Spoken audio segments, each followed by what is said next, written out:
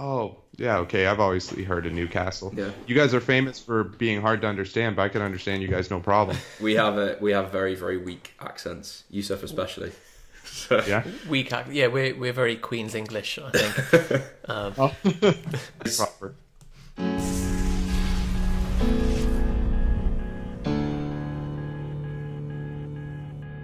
welcome to another episode of the Propane Fitness Podcast.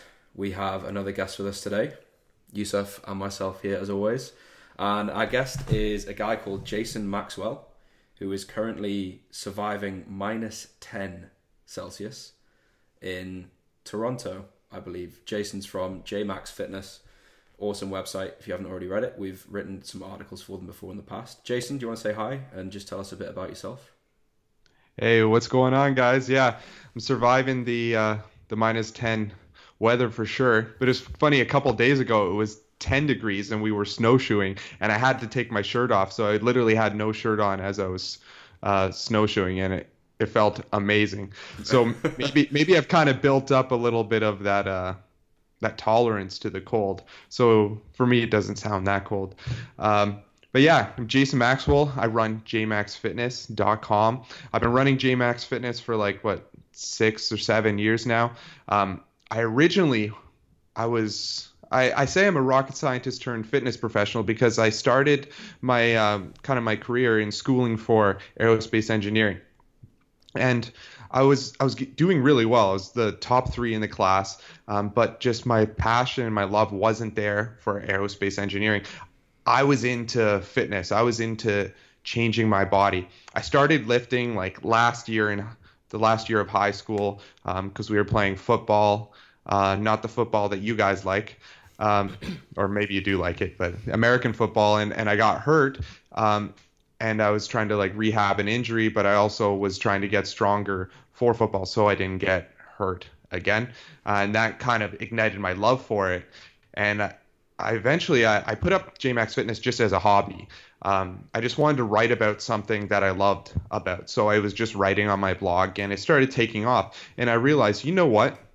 Let's go all in on this and make this my career. Let's focus on my passion. So I graduated top 3 of my class in aerospace engineering, and I never looked back. I went and I did my passion. I started working as a personal trainer downtown Toronto. Eventually that led to JMax Fitness started blowing up. So I moved abroad, and I was living in Malta for the past 3 years, and then I just moved back to Toronto.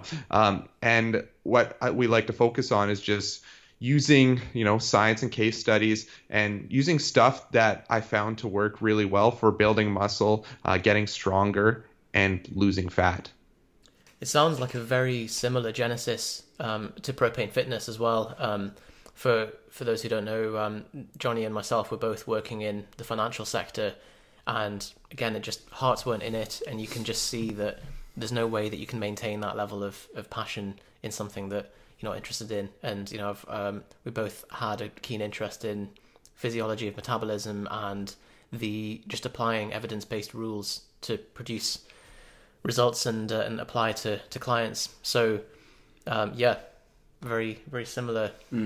It's nice hearing the sort of a similar backstory, because a lot of people are like, I was a personal trainer, and kind of it leads into online world. But I think there's a few. You heard of Andy Morgan before?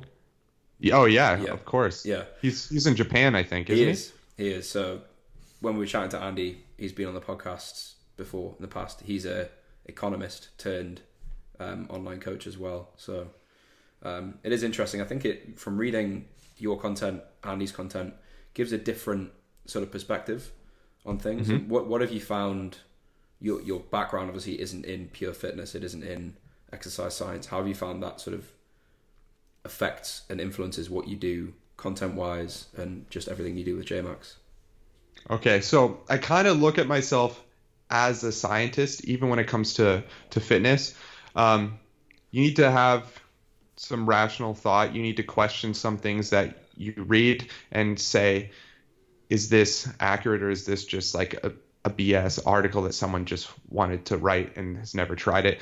And I think that's one thing that I definitely pulled from aerospace engineering, is you need to kind of question things. but you can't just say, oh, that'll never work. You also need to try it as well. So one thing that I'm big on is I always try things that other coaches are using to get great results, because in the end, I want to be as good as possible, and I want to use things that work really, really well. And the only way to do that is to use things that other people are saying that works, and test it yourself. Test it on yourself, test it on your clients. Look at the research, see what the research says, because the research in the end is showing how much stuff that, or it's using a large sample of people that are doing whatever this method is. So that's one thing I definitely pulled from it. Another thing too is just pure physics, looking at in your workout, how am I going to get the biggest, how am I going to put the most tension in a muscle? So kind of like the biomechanics, looking at like things like torque, moment arms, where the force is actually going. So it's little tweaks of manipulating your body so that you can put tension in a certain muscle. Here's an example of that. If you're doing just like a simple barbell curl standing, and you're just curling the bar up straight, but what I found is if you slightly lean forward and then you kind of have your arms a bit out, as almost like you're doing partly a preacher curl without the preacher bench, and what that allows you to do is keep the tension on your biceps throughout the full movement. So little things like that I really geek out on. I think it's really cool. So little tweaks to kind of optimize stuff, and also just try to look up that Bruce Lee quote: adapt what is useful, reject what is not, and add what is specifically your own. It sounds like it's very much a case in your case that you look at the models that work, adapt it, tweak it, find what sticks, and use it with your clients. Yeah, definitely. And one thing for sure is just don't forget things that worked 10 years ago, because they're still going to work really well, but you need to compare those with the new things. I think there's always this push for novelty in the fitness industry, isn't there? And as you said, when you see someone's written an article, not because they've tried it or because it works, but just because they need to just pump out an article about something, and actually it may just be the agenda to just get hits rather than actually to make a difference with clients. Yeah, actually, I have a good example of that. Someone I highly respect, Dan John. What happened was a certain fitness site wanted him to write an article on this, I think it's called the 10,000 Kettlebell Swing Challenge. And he said, guys, I'm not going to write an article on this because I've never done the program. So he's like, give me 6 weeks and I'll do the program and then I'll write about it. So I thought that was a great thing that he did. Surprised that because I mean, to do 10,000 kettlebell swings is a bit of an undertaking, and if you're just doing it, it's a lifestyle. Yeah, just doing it so that you can write an article, you think like, damn. That must be T Nation, I guess. Yeah, for sure. I have some close friends who've done that program because Dan John talked about it in an article. It's quite cool. I didn't realize that the backstory was he had to go and do the program before talking about it. It's very credible from his perspective. Yeah, that's why I still think Dan John is the man.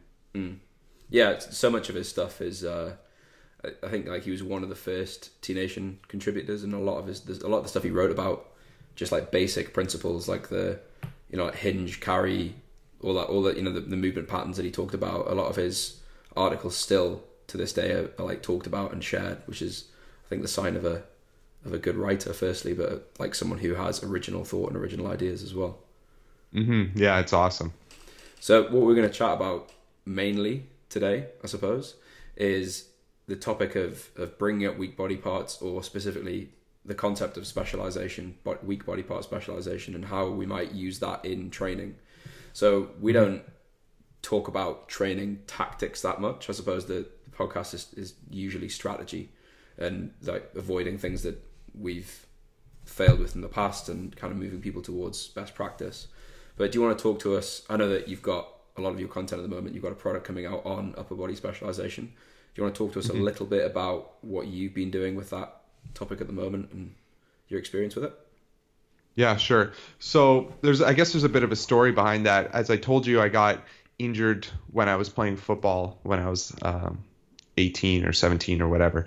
And it was a knee injury. So what happened was that I couldn't really train the leg that had the knee injury. So I started training the other leg on its own. And I was using, Bulgarian split squats and everything. And when I finally did rehab the knee, I realized that I didn't really lose much strength in that knee at all. And in fact, I didn't lose any strength in that knee, which was kind of strange. I didn't lose any strength in that leg, and I was able to match what I was doing on the other leg in weight on Bulgarian split squats. So I found that kind of interesting. So what I started doing was I started training my legs 4 days a week because I didn't want to get injured in my legs again. And my upper body stayed the same, and my legs just kept getting bigger and bigger and bigger. And my legs outgrew my upper body, so I started looking kind of funny.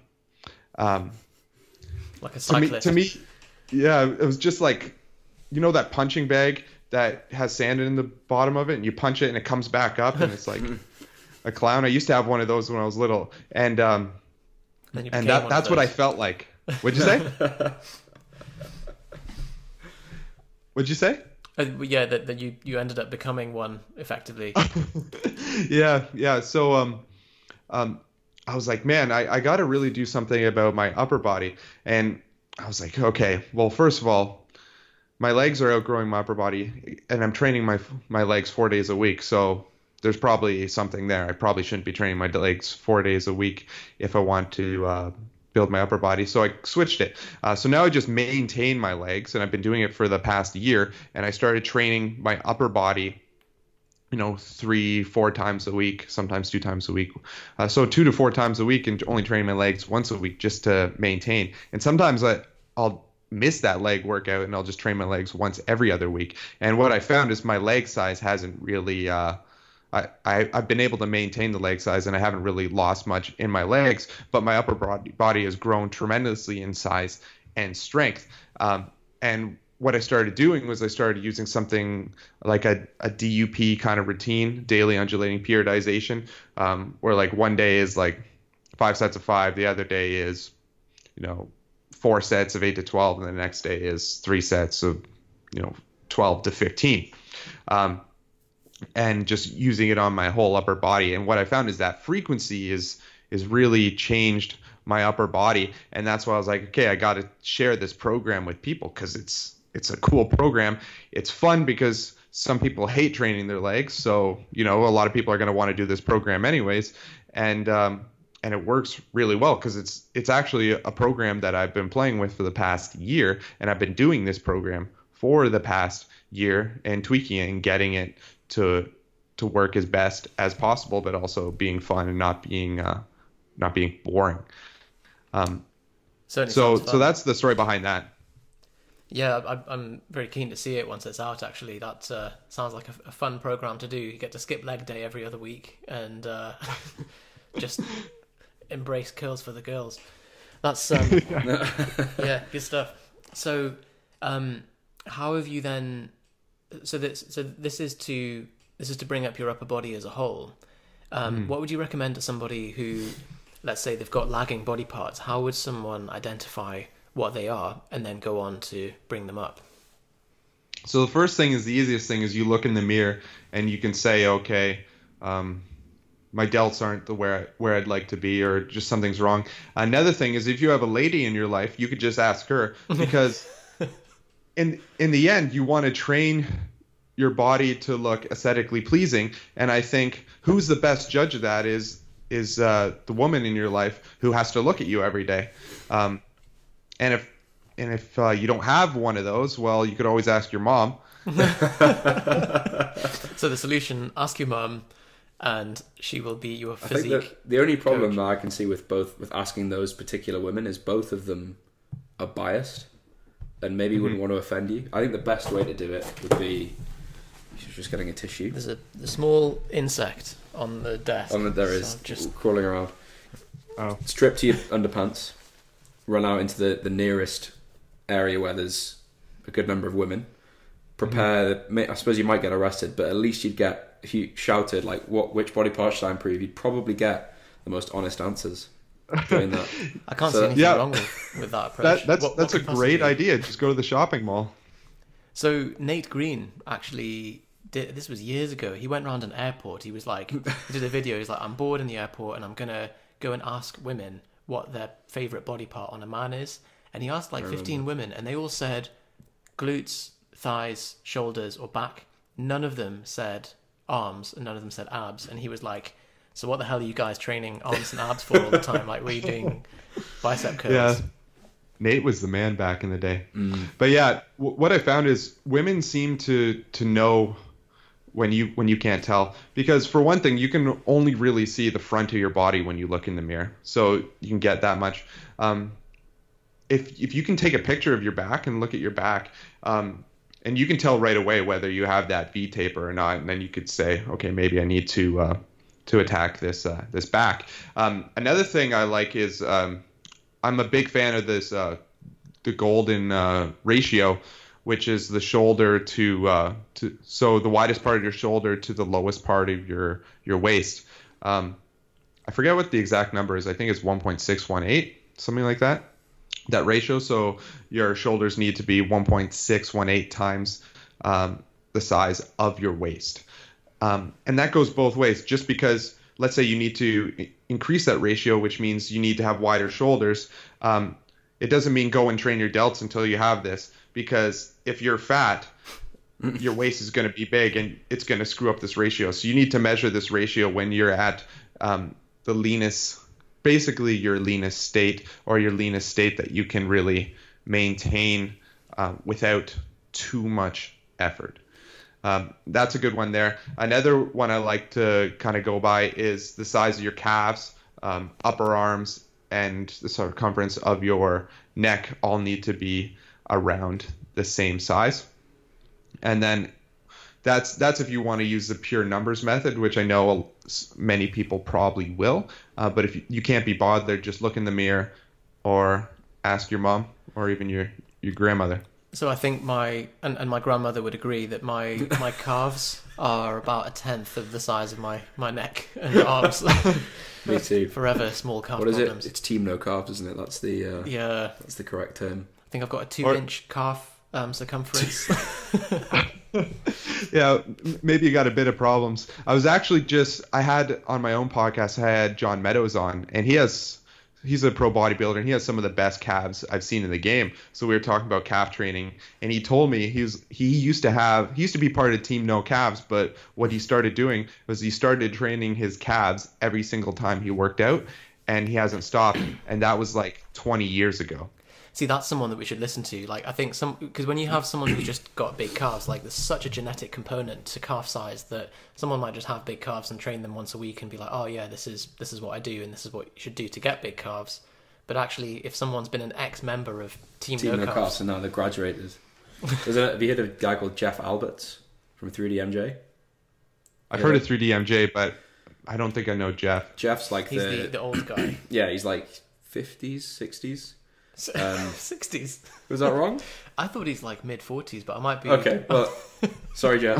Sorry. Hopefully he's not hearing this. We're hoping to get him on the podcast, but he's not going to come on anymore. Not anymore, yeah. So early 30s, and he talks about he used to have, again, really small calves, and now they're like massive, and he's very outwardly like no drugs, never used drugs, never touched any enhancement like that, and the development's insane across however many years it is. And it's a frequency thing, so it's 2-3 times a week, different rep ranges, similar to what you were saying about undulating how the DUP model works. Not that I would ever suggest anybody use like a DUP powerlifting type setup for calves necessarily, but I think he has a heavy day and a light day, and increased his frequency, and he found that increased the size of his calves. I think personally, I lack the patience. Like whenever I try, I get it's so boring painful. and yeah. But yeah, well, actually, here's something for you. Do you think you could train your calves 10 minutes of every workout? It's a lot of time to dedicate to it. Like, see, I think he wants us to say yes. Yeah, so, yeah, yeah. Oh, well, since you guys definitely want to be training your calves 10 minutes every single workout, Here's a little something I pulled from Ben Pekulski, and he said this is how one of the big things that contributed to his calves, because I think he was part of Team No Calves as well. And every single workout for 10 minutes, either at the start or the end, or heck, even in the middle, what he would do is he would load up a calf machine or train your calves some kind of way, and then he would try to get as many reps as possible in that 10-minute frame with that weight. And I think once he got to 100 reps in 10 minutes, he'd increase the weight, and then keep working, and then once he got to 100 reps of that in 10 minutes, you increase the weight again, and that way it's like density training for the calves, and that you can get in your calf training in 10 minutes. Like if you have 2-inch calves, it's probably something you want to try. Yeah, it's true. What I've done is I've convinced myself that I'm a powerlifter and gymnast, and that I don't need to even don't need to worry. Yeah, that I just wear big trousers and pretend that my calves don't exist. So the other thing as well, like because of where we live, there's maybe 2 days of the year, few weeks of the year where, and it's usually if you go abroad, then you have to worry like. And on that, while you're wearing shorts when you're abroad, you're like, I really need to train my calves. Come home and you're like, oh, you know what? Doesn't matter. It's really painful. I've got a year. Oh, I'll wait till next year. I'll do it next year. There's always calf implants too. Of course. Yeah, of course. I'm just saving for mine. So calves is, I guess, for a lot of guys especially, a bit of a sore point. I use the density protocol you just discussed. I use that with a lot of clients, but typically they respond really well to it for things like chin-ups and things that are sometimes people struggle to get like a straight set of 12. If you tell them to do density training for 10 minutes and they can do any number of reps, even if it's singles, they tend to respond really well to like the gamified element of that. So I can definitely see the appeal of adding something like that to make something that is incredibly painful and potentially quite boring, bit of a game. Trying to hit 100 reps and then upping the weight. Yeah, it's totally cool. That's true about the chin-ups too, because one thing I like to do is just like have a total number of chin-ups that you do that day, and then the next day do it again, but just add one more rep, and then just keep doing that, and that totally increases your chin-ups like better than pretty much anything I've seen. I'm guessing you've heard of Chad Waterbury. Oh yeah, for sure. So another like old school T-Nation contributor. I think we both tried. Did you try his body part spec?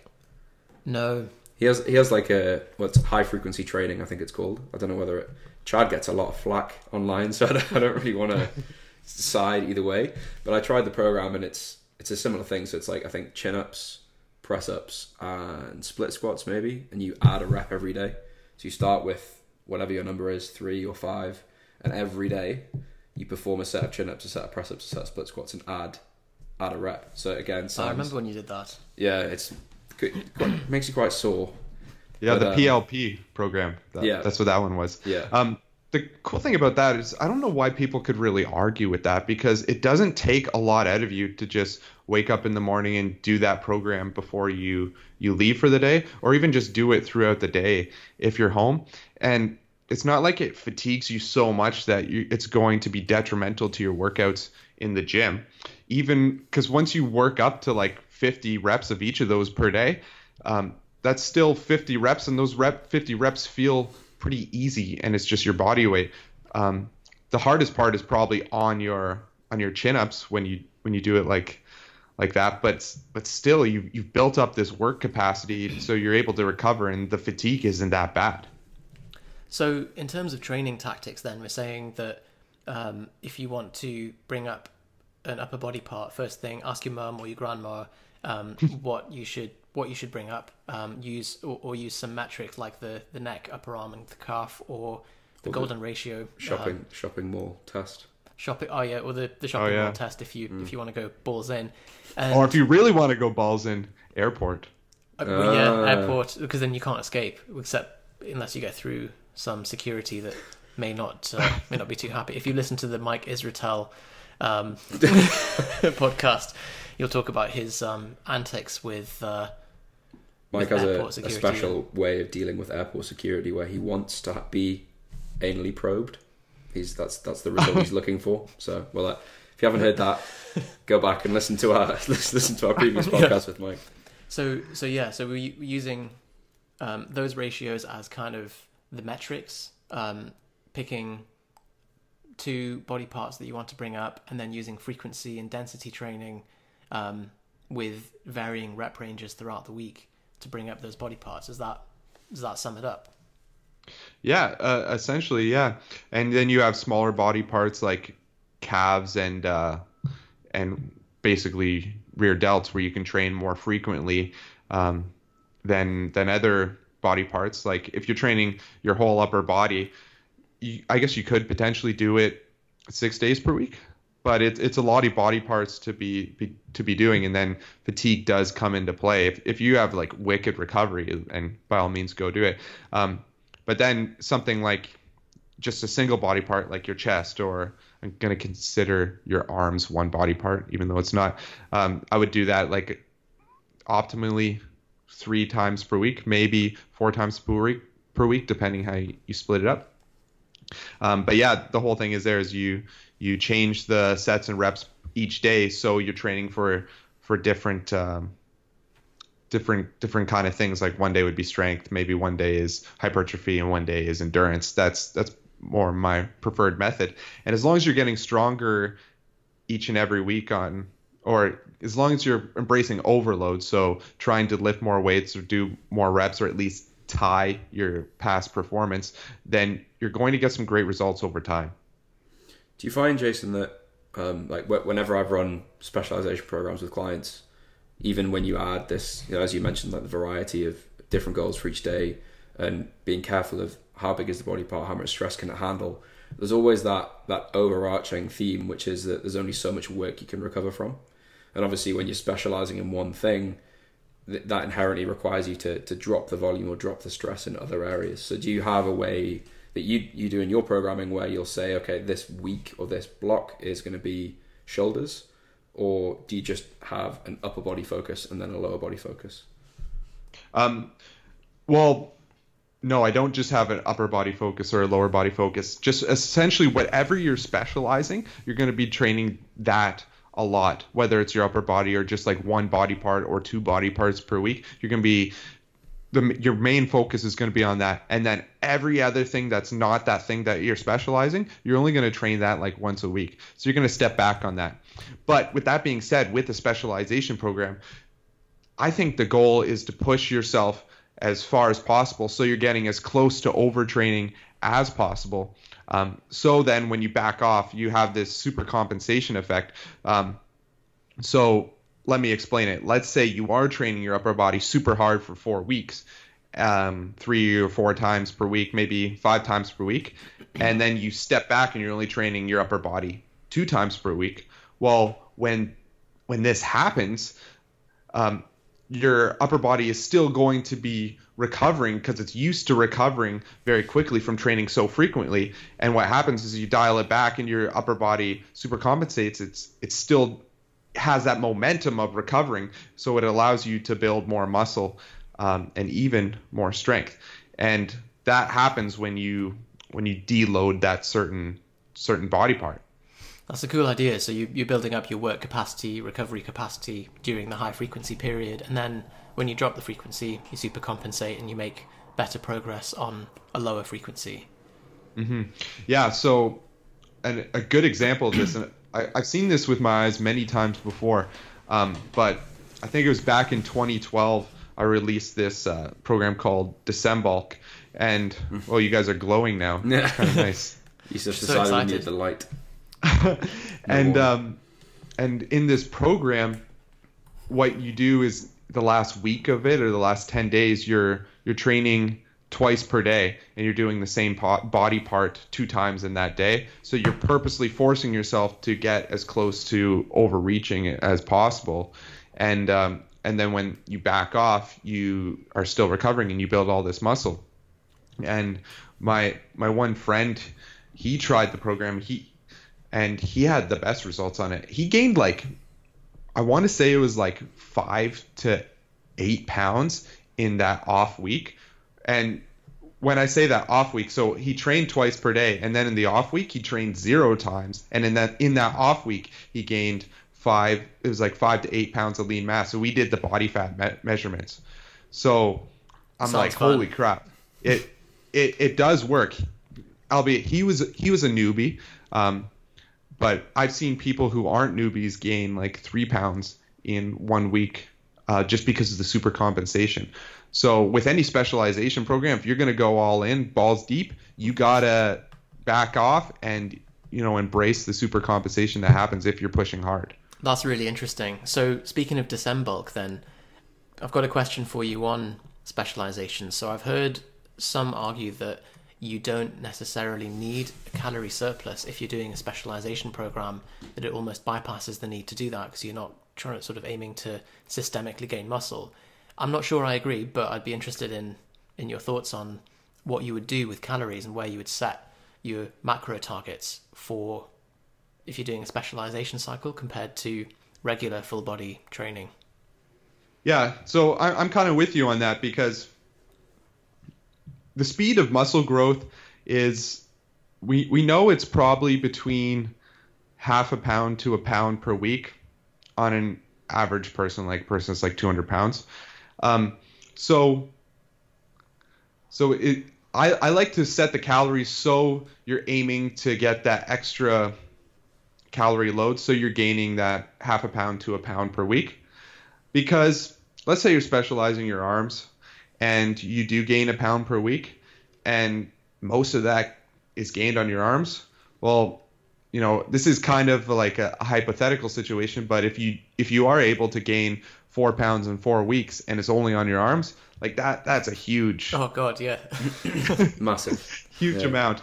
I'm not saying that's what happens, but in the ideal world, that's kind of what you're going for. So let's say you're specializing your upper body and you aim to increase your macros so that you're gaining that pound per week, which essentially is like, I think it's like an extra 500 calories per day approximately that you eat to gain that extra pound per week. And if you're specializing that body part, the goal is that's where the muscle is going to be gained. When it comes to macros, I like to just say, okay, let's hit a minimum protein requirement, which I like to say body weight times 1. So if you're 180 pounds, you're going to have at least 180 grams of protein per day. Go over if you want, but just make sure you're within 5% of your calorie targets as well. So it makes it a lot easier, because the only thing you're kind of aiming for is the calories and the protein, and then the rest of the macros can come from carbs or fats. So just make sure you're not avoiding any carbs and you're not avoiding any fats, so you're having both and you're going to do all right. So we're definitely not in a calorie deficit here. We're still saying aim for systemic muscle growth and influence that as much as we can towards the body part that we're putting through this like overtraining cycle. Yeah, because if you're so serious about building this body part, like you only really do a specialization program if you're kind of screwed in this body part. You're like, okay, I've done everything I can. Now I need to go all in and build this body part. Well, if that's the case, you're not just going to go all in with your workouts and then eat for maintenance. You're going to try to get that sucker to grow. So you're going to eat and eat for muscle growth. And that's the case. Cool. So your product, Jason, where can we, for everybody who's now thinking like, I just want bigger shoulders or bigger calves, and tell me how to do it. Tell me how to do it. Where do I go?